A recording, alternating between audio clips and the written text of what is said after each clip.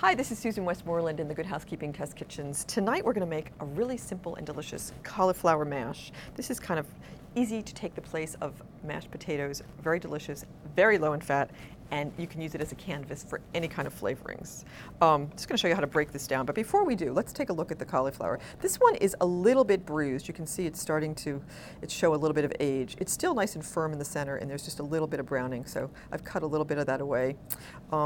This is still nice and green, so it's a pretty good head. But if you see a lot of bruising, and if you see where it's starting to get a little bit translucent, it's been bruised a little bit. So look for a really snowy, very heavy for its size cauliflower head, and you will be doing well. I'm just going to cut it off right here, like close to the base. You can see I'm there, and then we will go in.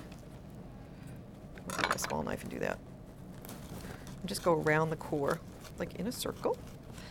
Get that away. Now, if you wanted to steam a whole head, which is really a great presentation, this is how you would do it, and you would just put this in the veggie steamer. But tonight, we're going to just cut this into florets and then steam it up and mash it with some lemon peel. And so that these actually come apart really easily. If you do it from the bottom, you can see that whole mass actually is lots of little things.